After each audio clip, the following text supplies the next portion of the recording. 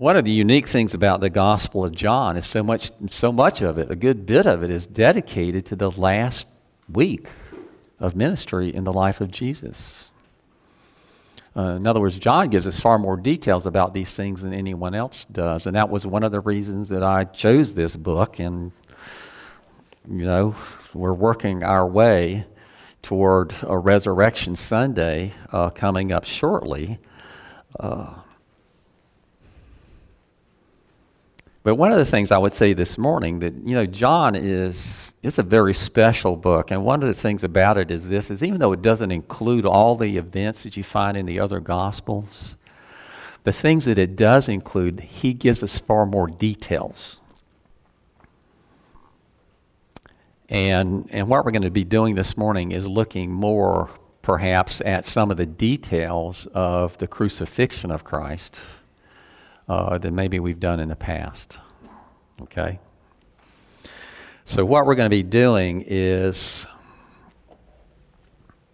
looking at the crucifixion of Christ in John chapter 19, beginning with verse 16. We'll go back to there. So he delivered him over to them to be crucified. This is Pilate. Pilate's the one that's done this.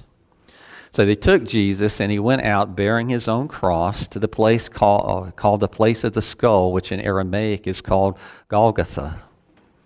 There they crucified him, and with him two others, one on either side, and Jesus between them. Pilate also wrote an inscription and put it on the cross. It read, "Jesus of Nazareth, the King of the Jews." Many of the Jews read this inscription, for the place where Jesus was crucified was near the city, and it was written in Aramaic, in Latin, and in Greek, so that everyone could understand what it said. So the chief priests of the Jews, that's not in the Bible, by the way. So the chief priests of the Jews said to Pilate, "Do not write the King of the Jews, but rather this man said, 'I am the King of the Jews.'" Pilate answered, "What I have written, I have written." When the soldiers had crucified Jesus, they took his garments and divided them into 4 parts, one part for each soldier, also his tunic. But the tunic was seamless, woven in one piece from top to bottom. So they said to one another, "Let us not tear it, but cast lots for it to see whose it shall be." This was to fulfill the scripture which says, "They divided my garments among them, and my clothing they cast lots. And for my clothing they cast lots." So the soldiers did these things, but standing by the cross of Jesus were his mother and his mother's sister, Mary, the wife of Clopas, and Mary Magdalene, which we're going to talk about in 2 weeks. I'm not going to be here next week, by the way. Mike's going to be preaching, so be praying for him this week as he gets ready to do that. But again, how many times in your lifetime have you contemplated all of these events that are being described here in the Gospel of John? And I just want to challenge us with the idea this morning that as many times as we study these things, there is always more to know. There's always deeper ground to go to. And that's my heart this morning, is that we will find some of that deeper ground. So when you leave here this morning, you won't be just saying, "Well, there was just another sermon on the cross that I hear every Easter or right before Easter time."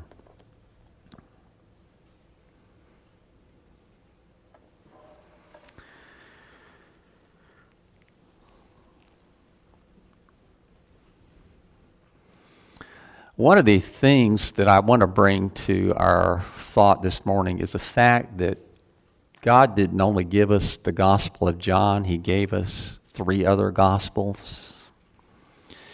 And even though they all cover very similar ground when it comes to certain things, they all give us little tidbits and details that we don't get in the other ones necessarily. I mean, a lot of the material is common to all of them, but again, the details vary.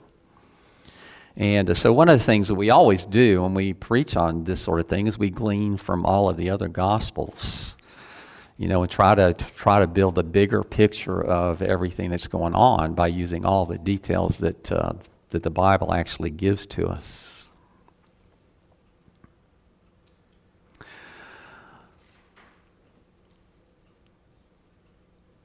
John writes, so they took Jesus and he went out bearing his own cross to the place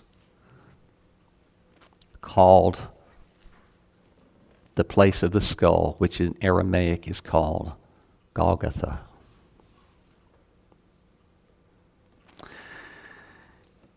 He doesn't really give us the details of everything that took place between the fortress Antonia, where he was, where his judgment seat was, all the way to Golgotha, where Jesus was crucified. But he does say this, that they took Jesus and he went out bearing his own cross to the place of the skull, which in Aramaic is Golgotha. Just remember the condition that Jesus is in at this point. He's been through the scourging, just unbelievable torture that he suffered already. And I want to remind you this morning that it was not unusual for people to succumb to scourging and dying as a consequence of it, maybe from complications that resulted from it and that sort of thing, but massive loss of blood and that sort of thing. John tells us that he was bearing his cross. Now, I can remember, seeing pictures all the way through my early years and even in more recent years of Jesus, trekking down the Via Dolorosa and with this cross, on his back, and so weighty that he is basically dragging. He's holding the part where the crossbeam is, and he's dragging the rest of it. Because we understand this, that a piece of wood that big, no matter what kind of wood it happened to be, because some wood's lighter and some wood's heavier, I would imagine that the wood that was used for the crosses was somewhat on the heavier side, because they used these things over and over again. It wasn't a one-time deal. They used the same crosses over and over again.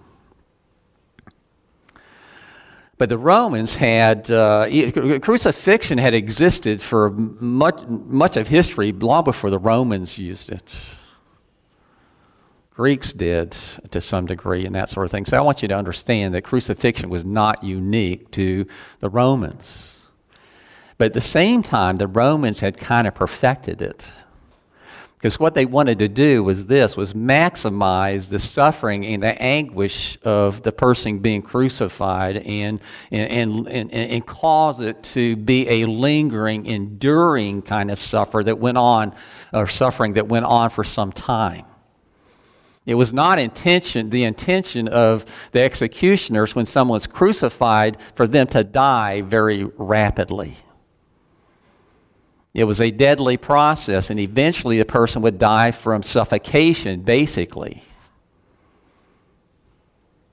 because they had to lift themselves up. Every time they wanted to take a breath, they had to push up with their feet so they could fill their lungs. And eventually they would just die basically from blood loss to some degree, and at the same time, suffocation. How far it actually was from the Fortress Antonia and Golgotha, we're not too sure. Estimates are around close to half a mile.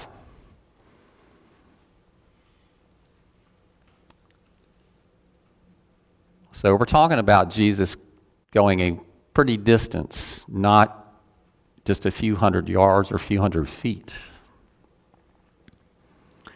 But the reality is when we look at the historical records of the manner in which the Romans crucified people and that sort of thing, they took the post, basically, and they left them permanently in the ground. So probably what was going on here was Jesus was carrying only the crossbeam.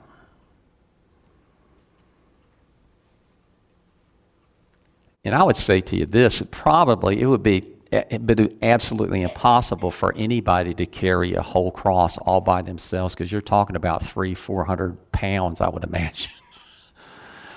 But the crossbeam was heavy in itself. Now, there are some amazing traditions regarding the cross that they've come along during the history of the church, and people have propagated stories and that sort of thing about the cross and all of that. There was a monk, a Roman Catholic monk, Lambertus, in the 12th century, that began to propagate this idea that he had, and I'm not even sure how he supposedly came by this information, but he propagated this idea that the cross itself was made from a twig that had been taken from the tree of the knowledge of good and evil all the way back in the Garden of Eden and planted, and it grew into a tree, and ultimately it was used as the wood for the cross. There's another tradition that says that the cross was constructed of 3 different types of wood from 3 different types of trees. And each one of those represented a particular thing. Now let me just say this, neither one of those are biblical ideas.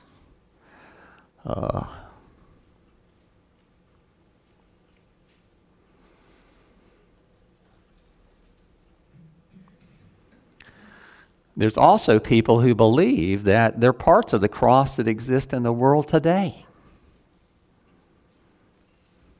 You can go to Greece, and supposedly the largest fragment of the cross that's left is sitting in a monastery on Mount Athos. Anybody ever been there? I was in Greece years ago, and I didn't even hear about this. Maybe I would have gone if I had. But we don't really know the history of the cross for certain. The Bible doesn't speak anything to it. You know, this is the end of it. It mentions the cross here, that's the end of it. So anything that comes to us from outside the Bible is just what people say. And so, unfortunately, there have been a lot of things that really seem to be nonsensical that have been propagated by people down through the ages. But I would say this, that it's entirely possible that there may be some fragments left of the cross in the world today. Maybe just little teeny tiny slivers or something like that. But we do know that wood rots, right? Especially when it's exposed to the elements and that sort of thing. But if God wanted to preserve it all this time, could he? Yes. But let me tell you, I would say it would be very unlikely that God would do this. You know why? Because what people will do is take those things and they make them into idols. I mean, there's a sense in which Roman Catholicism and some of the other variations of Christianity have made the crucifix into an image which in essence is worshipped. There really is no justification for that in Scripture.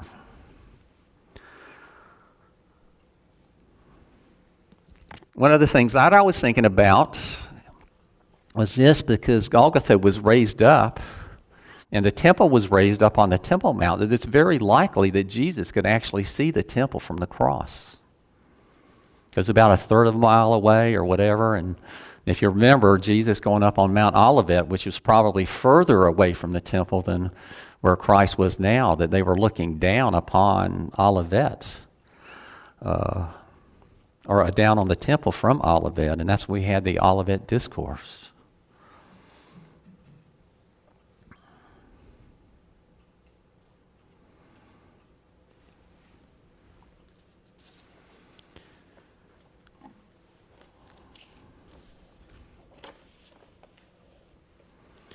Well, I'm going to take us through kind of the steps. This is a little bit bone-chilling as far as I'm concerned. And I would do this, I didn't think that we would get some value out of it. But I want you to close your eyes this morning. And the first thing I want you to see is Jesus standing there before Pilate. And then this beam being hoisted onto Jesus' back. And I want you to see him treading through the streets of Jerusalem on his way to Golgotha. And hear the crowd around him, many of them cheering for his crucifixion. We know that at this time many of his people were very quiet. They were shell-shocked.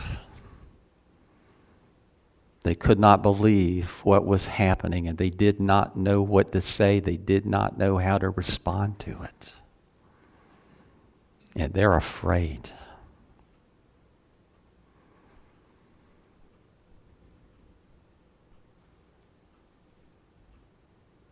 Now picture Jesus, once they get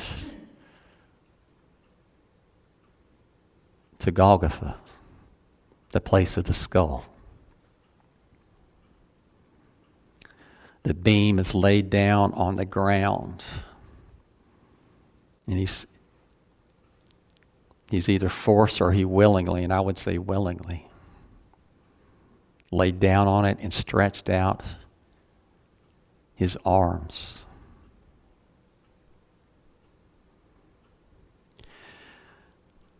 Now the soldiers take 6-inch iron nails and they pierce his wrist.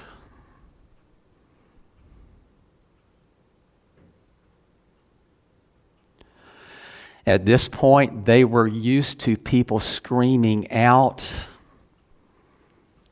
in horrendous, unbelievable, undescribable pain.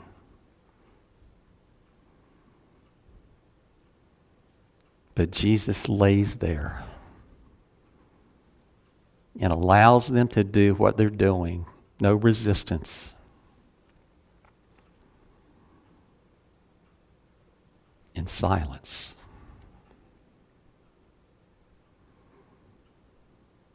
Now open your eyes. Prophecy after prophecy after prophecy fulfilled in all of these things that are transpiring. These people who were used to doing these crucifixions were very used to people screaming in anguish at this point. Can you imagine how unsettling it would be for them? Because they understood the horrendous pain they just put this man in. It had to speak to them in a very mighty way that there was no screaming, there was no crying out. He was oppressed and he was afflicted, yet he opened not his mouth. Like a lamb led to the slaughter, and like a sheep before its shearers is silent, so he opened not his mouth.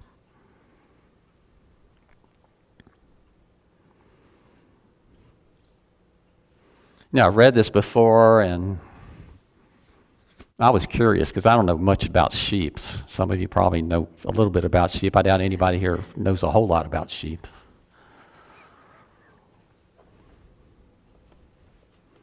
But this passage has always kind of baffled me because when I think about sheep, I think about bleeding. Lambs, you think about bleeding lambs. So I was curious. I could not think for a minute that sheep would be silent when they were being sheared.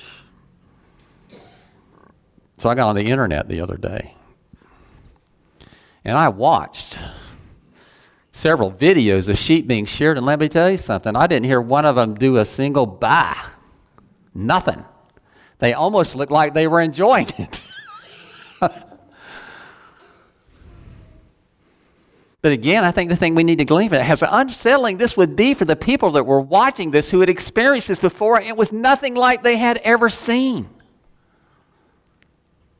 They had to be thinking at that point that there's something different going on here. This is something different about this guy. We don't know, but some of those very people that drove those nails could have come to faith in Christ as a result of what they experienced, what they witnessed in all of this.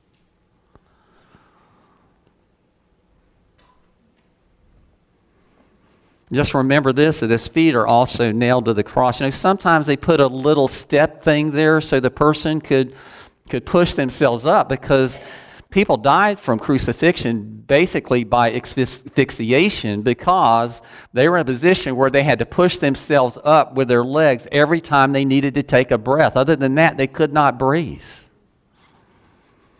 And so it was just a matter of time before their legs became so weakened that they were no longer able to push themselves up to gasp for air.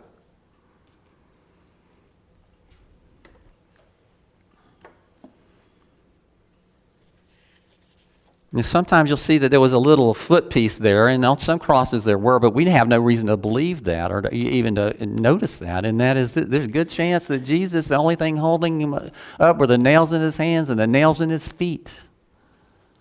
Nothing else. Sometimes you see pictures of a little seat there for people to sit on. And they did that on occasion. But we have no reason to come to that conclusion.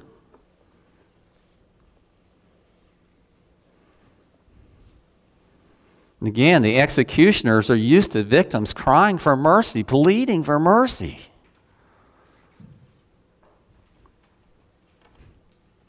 Jesus speaks. It's not what they expect to hear. They only hear him pray for them. Father, forgive them, for they do not know what they are doing. A plea for mercy for his executioners.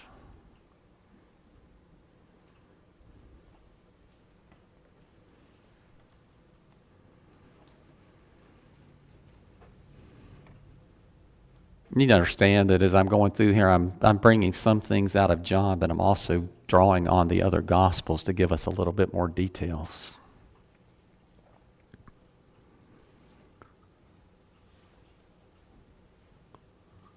They offered him wine mixed with myrrh, but he did not take it. Some of the Gospels say myrrh, some say gall, possibly both. Gall was a poison that was intended to speed up the death of the person. Myrrh was used as a perfume, but also in embalming fluids.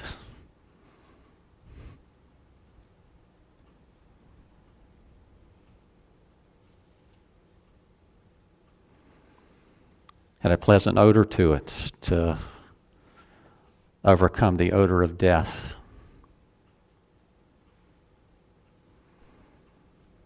We've all smelled that odor. Dead animals on the road, that sort of thing.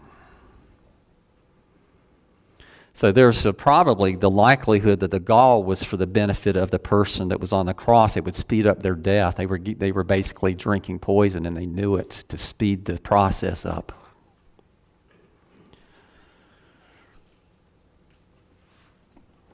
The myrrh, on the other hand, would have been for the benefit of those around, that the smell of death would not be so great.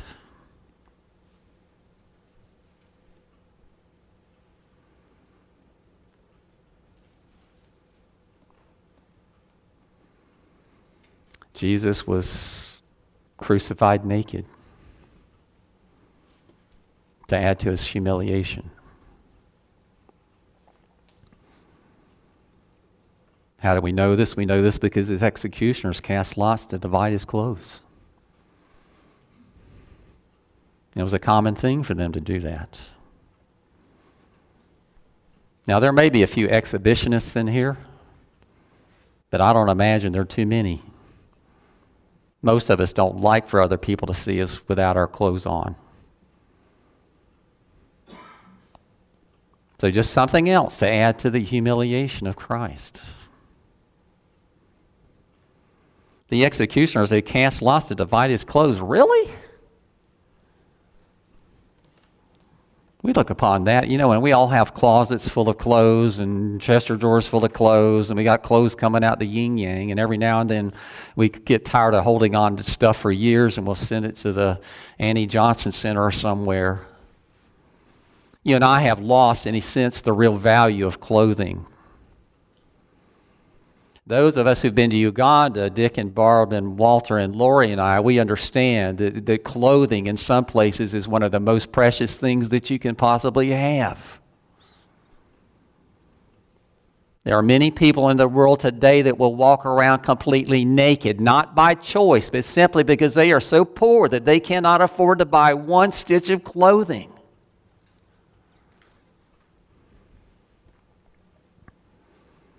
The purpose of it was to add to the humiliation of the person being crucified.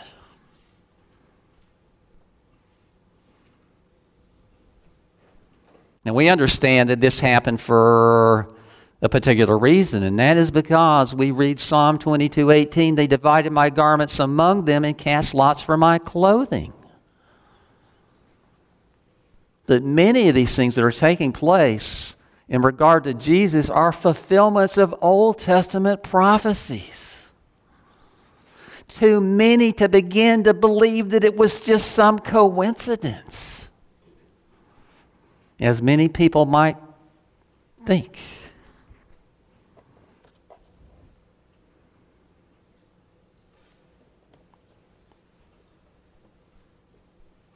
We know from the other Gospels that two thieves were crucified with him, one on the right and the other on the left. And we know that those two people represent two factions of mankind.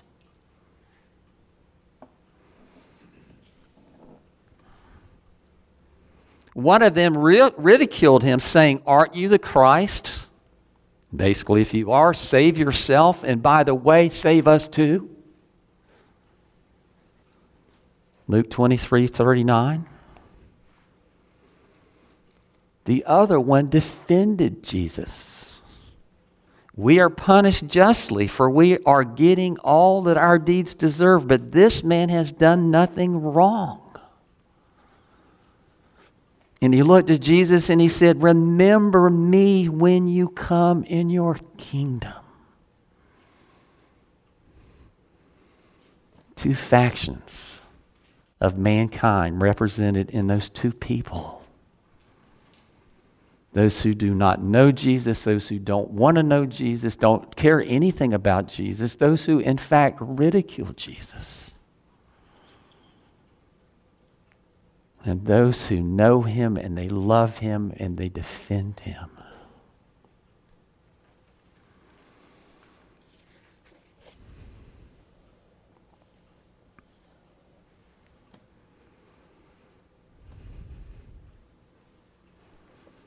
Why was it necessary for Jesus to die in such a manner?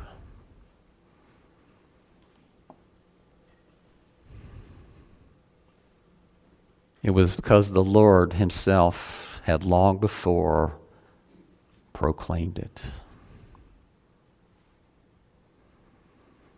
In other words, everything that's unfolding here is unfolding because God had long since determined that it would, every detail. Jesus knew this when he came. It wasn't that he became incarnate and then later on found out where the road was going to lead him. He knew this before he came into the world, that this is where it would come.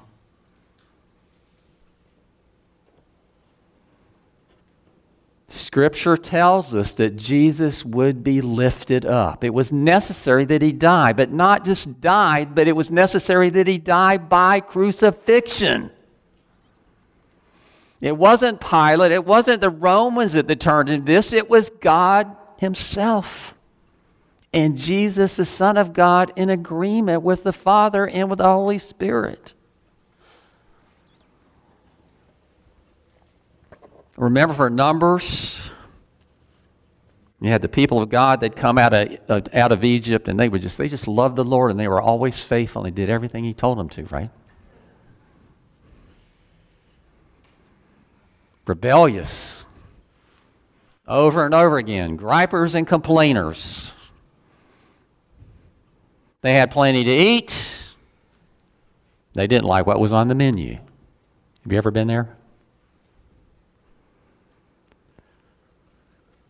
Let me just read a little story. from Numbers. From Mount Hor, that is Israel, set out by way of the Red Sea to go around Edom, and the people became impatient and spoke against Moses. Wow. How dare they? Then the Lord sent fiery serpents among the people. So many died, and the people came to Moses and said, "We have sinned. We have spoken against the Lord and you. Pray to the Lord that he may take away the serpents." And the Lord said to Moses, "Make a fiery serpent and set it on a pole. And everyone who is bitten, when he sees it, he shall live." Now tell me that's not a depiction of the cross. So Moses made a bronze serpent and set it up on a pole, and if a serpent bit anyone, he would look up at the bronze serpent and live. The cross. In Exodus. Not just the death of Jesus, but the means. Not clearly, but certainly there is enough there, and the New Testament encourages us in this direction to understand that that was a depiction of what was coming.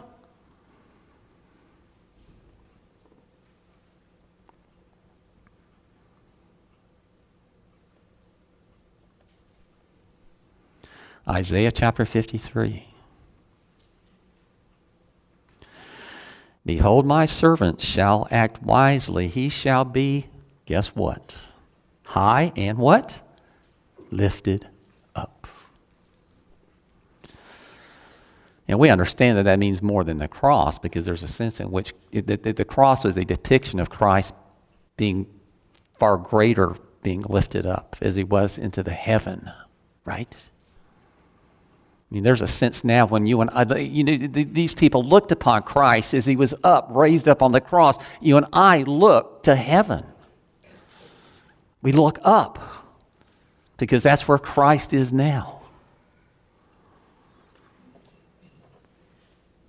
Isaiah chapter 53, "Behold, my servant shall act wisely. He shall be high and lifted up and shall be exalted. So shall he sprinkle many nations. He had no form or majesty that we should look upon him. He was despised and rejected by men, a man of sorrows and acquainted with grief. He was despised, pierced for our transgressions. He was crushed for our iniquities. Upon him was the chastisement that brought us peace, and with his wounds we are healed. We like sheep have gone astray. We have turned every one of us to his own way, and the Lord has laid on him the iniquity of us all. He was oppressed and afflicted. He did not open his mouth, like a lamb that is led to slaughter, that before its shearers is silent, so he did not open his mouth. By oppression and judgment he was taken away. And as for this generation who considered that he was cut off of the land of the living, stricken for the transgression of my people, they made his grave with the wicked and a rich man in his death, although he had done no violence and there was no deceit in his mouth. Yet it was the will of the Lord to crush him. Understand that. The will of God the Father to crush Christ. The will of the Lord to crush him. He has put him to grief. When his soul makes a guilt offering, he shall see his offspring. He shall prolong his days. The will of the Lord will prosper in his hands. Out of the anguish of his soul he shall see and be satisfied. By his knowledge shall the righteous one, my servant, make many to be accounted righteous, and he shall bear their iniquities. Therefore I will divide him a portion with the many, and he shall divide the spoil with the strong, because he poured out his soul to death and was numbered with the transgressors. Yet he bore the sins of many and makes intercession for the transgressors.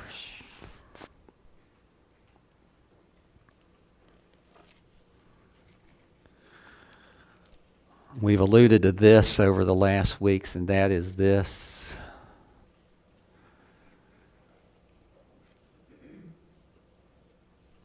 It's a time for us to remember. You know, it's easy for us to look at the religious leaders here of Israel and be angry with them. It's their fault this all happened.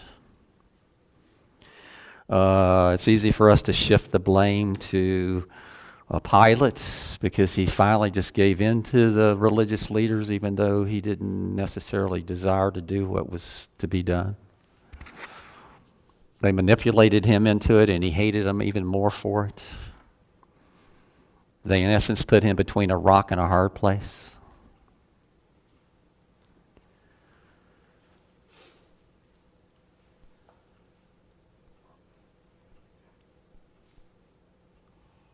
My friends, this is our doing. This is my doing.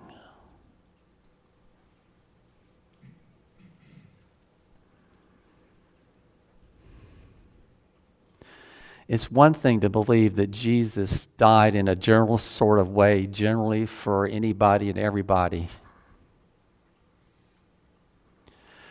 It's another thing when you are true to what the Scriptures teach, and that is that he died for a specific group of people called the elect.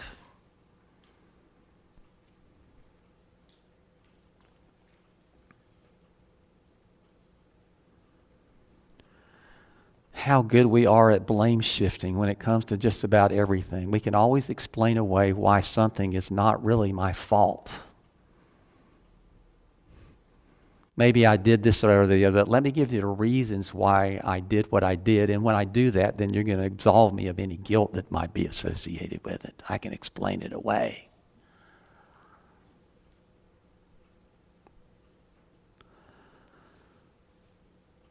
But I hope everyone in this room can say this: it was my sin that killed Jesus. I did it.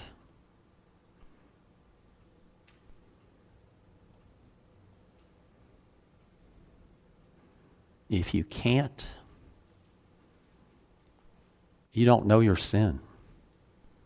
You don't understand your sin. You don't know what a dirty, rotten scoundrel you really, truly are.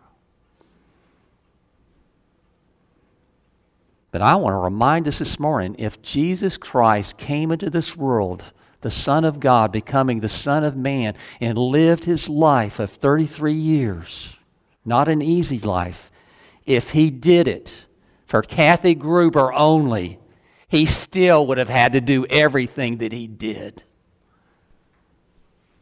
The same thing is true for every one of us. Our sin alone was sufficient demand to demand that the only sacrifice fit to save us was the sacrifice of the Son of God.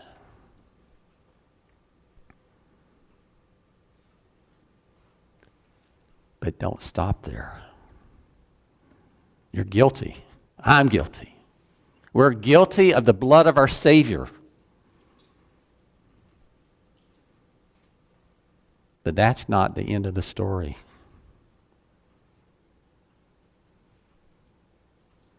If you truly believe God the Father, God the Son, and God the Holy Spirit has completely forgiven you for every single sin you ever committed, including the death of Christ.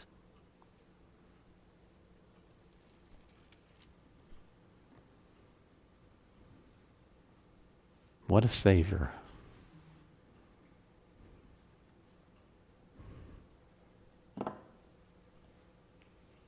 Does he love you? Does he want you?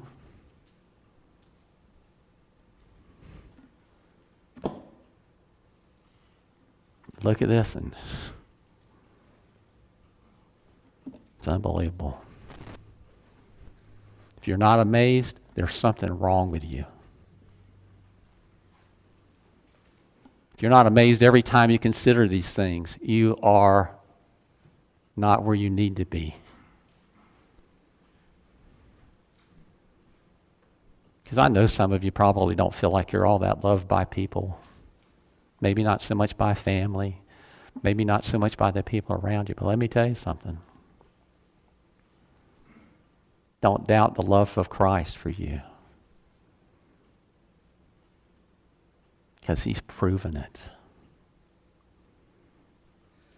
in a way that we cannot deny it.